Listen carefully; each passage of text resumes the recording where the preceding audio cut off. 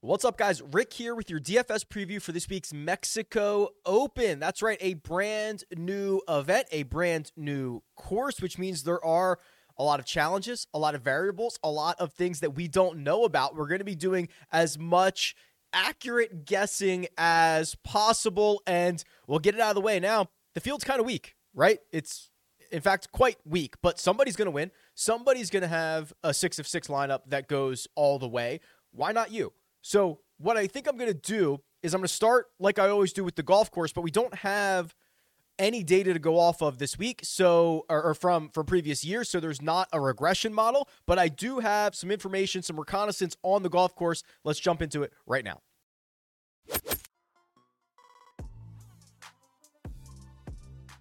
Okay, the golf course, Vidanta Vallarta in Mexico. I don't want this to be confused with the old WGC Mexico Championship. Completely different event, completely different field. The old WGC, it doesn't exist anymore. You know, that was a limited, smaller field, invitational only. There was no cut, and it was held at Chapultepec, which, if you remember, I mean, the driving statistics were crazy. It was through this jungle. It's a whole different thing. This is a completely different event. This is an open event. The Mexico Open's been going on for decades and decades, but now a full official PGA Tour event, so you get the full field. We're going to get the cut aspect, all that good stuff. The course itself is a Greg Norman design, and what we know about it looks a lot like this scorecard here. So the resort visitors play this as a par 73.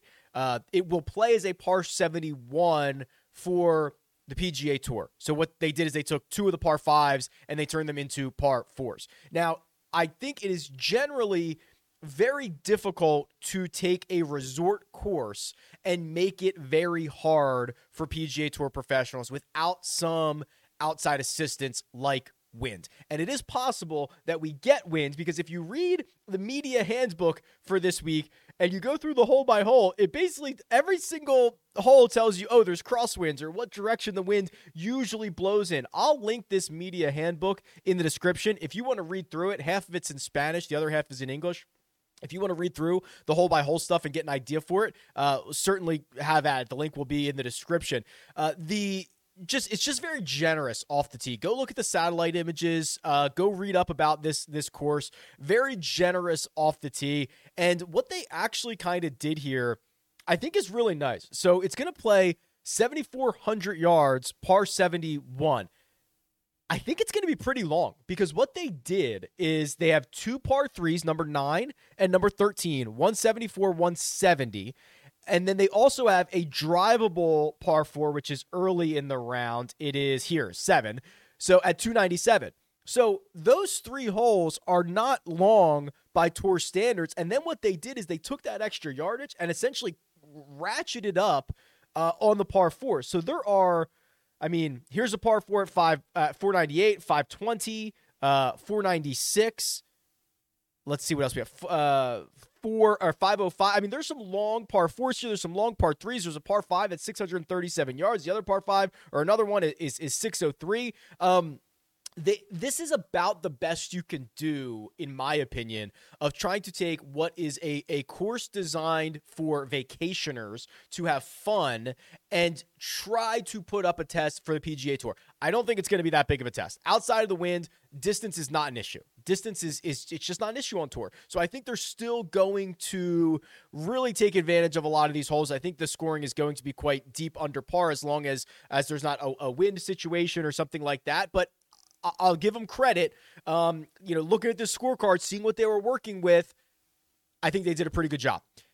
The bunkering is going to be the key feature out here. Bunkering and water. That's Greg Norman, right? You look at the satellite images, there's a lot of water, although I don't know how much in play it is. You could argue that it's in play on 10 or 11 holes, but is it actually in play for PGA Tour players, right? Like, sometimes there's just kind of these lakes that are by the tee box. Well, that's not in play for a PGA Tour player. So I don't think there's going to be a lot of penalty shots based on what I'm seeing right now. I think it's going to be pretty generous off the tee, and I think you want some of these bombers. The other thing to consider is it's Paspalum grass, throughout the entirety of this golf course. So obviously that means on the greens as well. This is a strain of grass that does better in tropical climates where there might be, salty air from seas or from oceans nearby. You see this in Puerto Rico, you see it in Bermuda, you see it in Punta Cana. You're going to see it here. And it is generally a thicker blade of grass, which means I believe that to mean that worse putters are actually a little bit better on this surface. Go back and look at some guys like Emiliano Grillo, who have had a ton of success in these tropical locations. However, they and we don't have the putting stats because the strokes gained numbers don't travel to these places, but you can assume they're probably putting better than normal, or they're having more success in places with paspalum than others. The other thing is they generally have to run slower. So I think we're less than a mile away from water here, which is going to create some of those winds that I think the media handbook is talking about. And because of those winds, you can't run these things at a 13 on the stimp, right? You can't run them at a 14. They're probably going to be like 11. And then in general, slower greens are better for poor putters. They're better for poor around the green players. Not as super interested in strokes gained around the green this week. I would consider like sand saves, something like that. There's just a lot of bunkers. There's just a lot of bunkers protecting a lot of these greens. I think that, along with distance, along with maybe some water, that's going to be the biggest defense. I don't think it's going to be much of a defense. We'll see how it goes as the week goes on. We'll keep an eye on the weather forecast and all that fun stuff, but good job to the team over at the Mexico Open, trying to get this to be somewhat of a tough test for PGA Tour players. I don't think it's going to happen, but good job working with what you have. And of course, again, I'll put the media handbook in the description if you want to read about each and every hole. It's worth your time. It's just take a couple minutes. It's worth it. And we'll jump over to the cheat sheet. All right, the cheat sheet. Oh, boy. Look at this field. Jon Rahm leads the way, obviously, $11,300. There are 4 other golfers over $10,000, and there's some names we really haven't seen up here in quite some time. Tony Finau, the second most expensive golfer, $10,400. Abraham Ancer, $10,300. Kevin Na, $10,100. Patrick Reed, $10,000. Patrick Reed, $10,000. Wow. Okay, so a lot to unravel here, especially after Daniel Berger withdrew on Monday morning. So odds makers moved Jon Rahm to essentially 3.5 to 1 plus 350. There have been 3 instances on the PGA Tour dating back basically 10 years to 2013 in which a golfer that has been that short, 3.5 to 1 or shorter, has gone on to win the golf tournament. Dustin Johnson did it in 2020 at the Tour Championship. He started at 10 under par, so I don't even know if you want to count that one. The other 2 instances, Jordan Spieth did it at a John Deere Classic in 2015, and Rory McIlroy did it at the Wells Fargo Championship in 2015. That's it. This implies Jon Rahm is going to win this event 22% of the time. I mean, peak Tiger was winning 22% of the time, wasn't he? 25%? I mean, it's just such a tough ask. But I will say this. I don't think you could remotely bet Jon Rahm this week. But if you need access to him, this market, the DraftKings market, is probably the place to do it. He could easily be $12,000, $12,500. This is a soft price on the highest priced golfer. Now, there is a $900 gap between him and Tony Finau, but I've said it before, I'll say it again. The only place you can get access to Jon Rahm at the moment is via DFS, in my opinion, unless you want to do matchups or whatever. But like that's the only thing. Will this course set up well for him? Well, it's tough to say. We don't know a lot about it, but he is such a good driver of the golf ball that I actually wish it was harder to hit these fairways. I don't think they're going to be particularly difficult to hit. He is obviously a very good approach player here, 12th on tour in strokes gained approach this season. He's phenomenal off the tee. He's actually number 1 in strokes gained off the tee this year. You look at his recent results. I mean, he just never loses strokes off the tee. He's been a little bit off on the second shot. I'm not as worried about that. The putter's starting to come around a little bit. The only problem is, remember when he was all upset at the American Express about it being a putting contest? That's kind of what I think this is going to be, right? Everybody's going to be able to hit the fairway.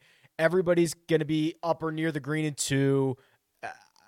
I wish this was more difficult, right? That's where Jon Rahm knows this course sets up well for him. Or knows when a course sets up well for him is if it's more difficult. Tony Finau, I wish he wasn't 10-4. You could have made the argument that Tony Finau should be $9,000, although we're going to get to some of those names. Holy crap, in just 1 second. I actually am pretty optimistic about Tony Finau this week. So let me run this through you. Again, similar to Rahm, he is very good off the tee, or at least long off the tee. And what his deficiency is accuracy. 167th in terms of driving accuracy. Well, it's super forgiving, super wide off these tees. No issues there. Then he turns into a top 20 approach player. It's like, okay, now we're talking. Makes enough birdies. Look at some of the gains here recently. The driver's starting to come back. Drove it well. +2 in all 3 of the match play, the Valero Texas Open, and the Masters. Also those 3 events, he's gained strokes with the putter in each of them. Gained 2 at the match play, gained 2 at the Valero Texas Open, was a very small positive at the Masters. I'm starting to see a little bit of breadcrumbs here. Obviously, one of his wins, Puerto Rico Open, came on past Palom. I'm seeing it, okay? I mean, listen, it's slim pickings this week. Pretty optimistic about Tony Finau.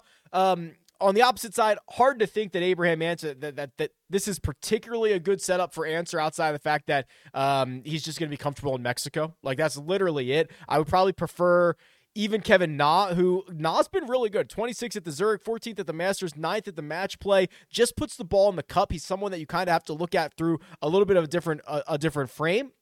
And then Patrick Reed. Patrick Reed is $10,000. Is there a possibility we could play Patrick Reed here, like, at all? Is there anything that points to Patrick Reed outside of variance having a good week this week?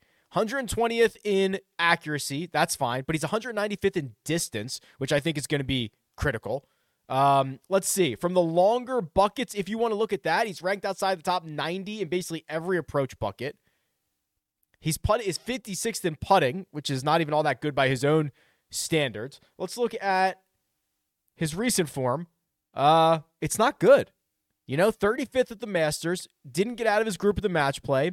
T26 of the Players, that was fine. Lost 5.5 strokes off the tee there. Missed 3 cuts before that. I mean, this is horrendous. It's bad. I can't imagine paying $10,000 for this. I'd rather basically go to anyone else. So the way that I see this top end shaking out, you're going to get, I think, kind of saturated ownership at the top. Jon Rahm, Tony Finau. There will be a little bit of Abraham Ancer love because we are playing in Mexico, and that's what's going to happen. I believe the pivot is going to be Kevin Na, and I guess you're going to get Patrick Reed at really low ownership because he's not deserving of this price tag. And if you just want to throw a dart, fine, but I do not see any evidence to back up that Patrick Reed is likely to have a good week. The $9,000 range is actually, I could actually argue the $9,000 range is better than some of these guys in the 10K range. Gary Woodland here at 9,900, I think is interesting. Aaron Wise at 9,500, even Cam Champ at 9,400. Let's talk about a couple of these guys. Gary Woodland to me is back, right? I was for a year and a half basically the guy saying, I got to see more. We got to figure out if he's healthy or not. He looks healthy. He looks back. So the way that I see that is driving distance, 14th on tour. Love that. He's moving the ball again. Strokes gained approach, 27th, right? When Gary Woodland was at his best, when he was our U.S. Open champion, he was a great ball striker. We're seeing that again. He's gained strokes on approach in 6 consecutive. The last time he did that, 6 straight events in which he's gained strokes on approach, it was the start of 2020. He had 3 top 10 finishes during that stretch, essentially. He had 4 top 12s. That was a really good stretch for him. It actually leaked into, most of that was prior to the shutdown, then his first event back from the shutdown. But what is the good ball striking turned into this time around? 3 top 8 finishes in his last 6 starts. That's also the key with guys like Gary Woodland. And it's going to be the key for Ricky Fowler, right? I lumped these two into a bucket so much. Well, now Gary Woodland's out of that bucket because he's ball striking it well, he's hitting it long, and it's now turning in to results. That's what we're going to keep an eye on for Ricky too. If Ricky can find the putter again, we're going to see, okay, he's back with the DNA and it's turning into results. That's when Ricky will be back. I can't say it yet. I can say it about Gary Woodland. Really impressive stuff here. Like the way he's setting up for this. Seems hungry enough. Seems in a really good place. I mentioned Aaron Wise. I don't think the story has necessarily changed on Aaron Wise. You know, I was very excited about him coming into the season. I remain cautiously optimistic. I was hoping that we would have gotten a win in the fall swing or even into Florida. I thought those were better spots for him. He hits it far. He is still a top 30 tee to green player on the PGA Tour. He's gained strokes on the putting surfaces in 7 of his last 11. It's a flat course, right? I mean, I think there's worse spots. You could argue, and the putting's been better, but you could actually argue that those Paspalum greens benefit guys like Aaron Wise, who generally can lose a lot of strokes with the putter and can lose a lot of strokes around the green. Neither situation should be as difficult on slower Paspalum greens. So maybe he doesn't lose 4.5 strokes with the putter like he did at the Arnold Palmer Invitational, still finished T17. Maybe he doesn't lose 5 at the Players Championship, still finished T50, right? Maybe he has a bad putting week and it's just a -1 and he contends a little bit. That's kind of the recipe for Aaron Wise. And then a guy that I will have a tough time swallowing, paying $9,400 for, is Cam Champ. But I think if there's ever a week, it's here. So to go back to kind of the scorecard and the idea around this, I think you got to be long, or I think it's going to come in handy. You know, you look at guys that take apart long par 4s. Cam Champ is one of them. Guys who take apart par 5s. Cam Champ, one of them. He's just incredibly long. And I mentioned seeing the breadcrumbs. I'm seeing the breadcrumbs with Cam Champ right now. He is such he's not even a streaky golfer. He does just kind of break out of slumps very, very quickly. Number 1 on tour in driving distance, 176th in accuracy. Don't care about that, right? Because I think he's going to be able to keep it in play. Look at what he did at the Masters. Gained, what is that, nearly 7 strokes in the ball striking categories. Coming off of 2 missed cuts and coming off of a run where he didn't really have any top 20s, any top 25s. That is not all that uncommon to this stretch of golf here last summer, right before his last victory. He went cut, WD, cut. We saw the ball striking at the John Deere, gained 6 off the tee, was a 0 on approach, which was a huge improvement, and then he won the next week. And we were on it, right? Because he does this. He just needs 1 week to kind of get right, and then he can contend, especially when you go to a place, 3M Open, that's a pretty good spot for him. How about his other victory?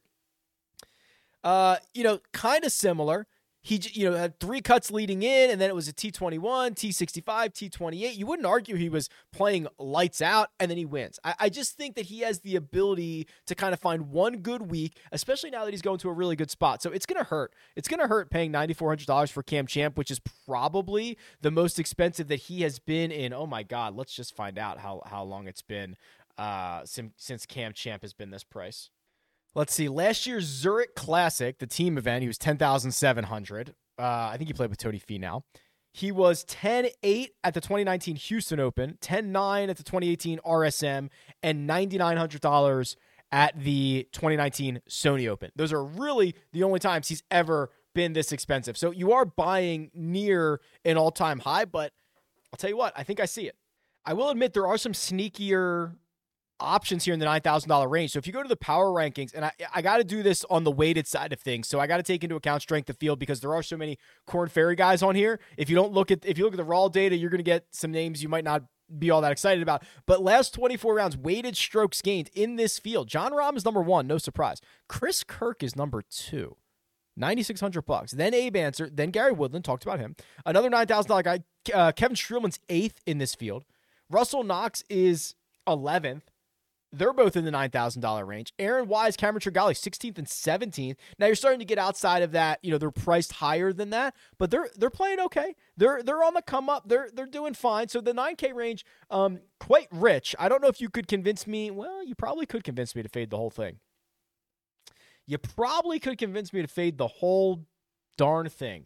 I'll have to think about that. Maybe we'll cover that in the live chat on Wednesday, 3 p.m. Eastern time on the Rick Run Good YouTube channel. But man, I could make a case for fading that entire $10,000 range. $8,000 range. Let's see what we've got here. Whew, mama.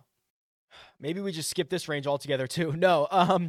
So the way it's a small $8,000 range. The way that I see this is you've got a couple of guys who played well at the Zurich last week, or got, a nice finish. So Aaron Rai, Davis Riley, Taylor Moore all finished fourth. There's a big logjam of teams at T4. So they're there. I guess David Riley, a bit exciting. We've seen the upside from him. I do not think he's necessarily a consistent golfer. Aaron Rai, on the other hand, probably a bit more consistent because the way he does things, ball striking, finished fourth at the Zurich, finished 29th at the Valero Texas Open. He had a couple of good starts before those miscuts at the API and in Punta Cana. Lanto's kind of interesting. Not super excited about that. I think maybe my favorite in this range. Wow. That's really tough to say. Maybe it's Sahith Theegala. He can move it enough. He's probably top third in driving distance. Played well in Punta Cana. If you want to do like the strokes gained tropical thing, we can do that, right?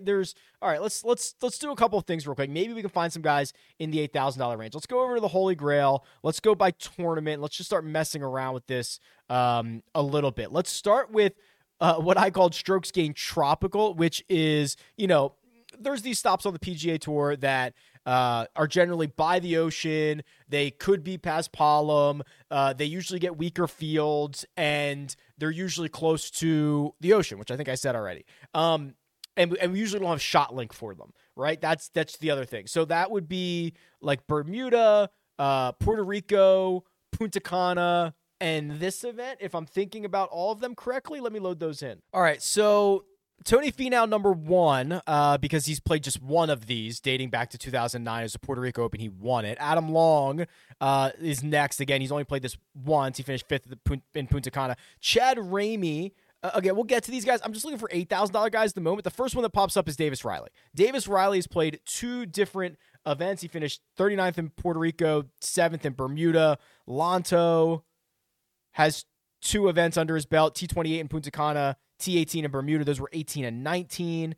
Man, the 8K range is very weak. I mean, you're looking at these, the tropical side of things. There are a ton of $6,000 guys who are better than the 8K guys. There's a ton of 7K guys that are better than them. All right, let's try something else. We've got to figure out. Let's just look at, let's just look at the guys in the 8K range. So just raw strokes gained, Taylor Moore's been the best. Well, let's not do it like that because that's his entire career. That's going to include Korn Ferry Tour stuff. Let's go back to the weighted power rankings. Where did we find the 8K guys? CT Pan was number one, but this course is so big for him. Charles Howell, the third, 84. Oh my God. I mean, maybe Mark Hubbard, but he's also not that long off the tee. I got to admit, guys, this is really one of the worst ranges I think I've seen in a long time. I mean, if you were really needing to wade in here, I'd feel comfortable with Riley knowing he's not all that safe. I guess I'd feel okay with Taylor Moore. I wouldn't be thrilled about it. This is bad. It's real. I have very little confidence in all these guys. Maybe we skip the 10s. Maybe we skip the 8s. Maybe we go straight to the 7s because that's where we did find a lot of the good value, right? Ramey at 7,900. He won in Punta Cana. Has played well in both of his tropical type events. Adam Long was up there. Austin Smotherman has won the Mexico Open, but that was before it became this official PGA Tour event. They've been playing the Mexico Open for like 60 years, probably longer than that. He won it a handful of years ago. It was not an official PGA Tour event. He's a great ball striker, probably good vibes there. The 7K range seems much more rich with talent, or at least guys I'm comfortable with at the price, than what we saw in the 8K range. One of the most fascinating golfers has to be Emiliano Grillo, who you saw in that strokes gained tropical. He's got like 34, 38 rounds. He's been awesome in these types of events. Look at what he's done recently. I don't know what happened, but he has missed 5 straight cuts, 7 of his last 8, 10 of his last 12. That's troublesome. He's not driving it well anymore. He's not hitting his irons well anymore. He never putted well. Wow. I mean, maybe if there was ever a place to get right, it'd be back on past Palam, but this is shocking. He has completely fallen off a cliff. He is $7,200. I doubt you've ever heard me say this, but it's Wyndham Clark week. Wyndham Clark is $7,600. 22nd in Punta Cana, made the cut to Valero Texas Open.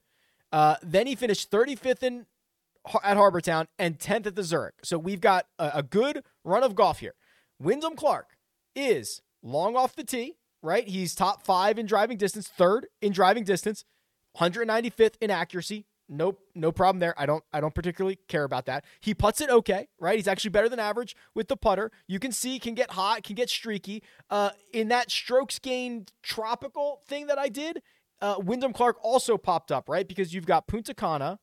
Let's do a couple of these. 1 second. Punta Cana, Bermuda, Puerto Rico. Here's Wyndham Clark. So he's played basically one of each.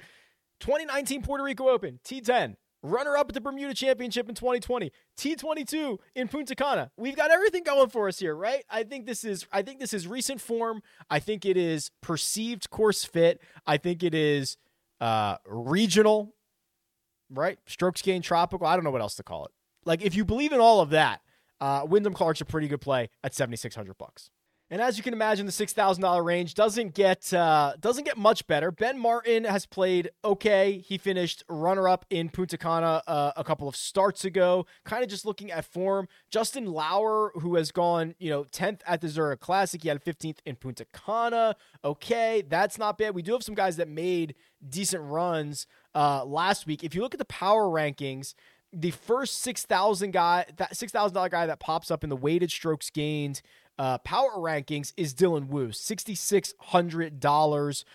That's 8 events. He's not particularly long off the tee, but if you like the power rankings here, he's number 1 for the 6K guys, and he is 15th in this field. If you go a little bit further, and we'll run a model as well, Luke Donald is 24th, but man, this is a long place for him. Ryan Armour's 26th. Man, this is a long place for him. Lauer's in there as well. $6,800. He is 25th. Already mentioned him.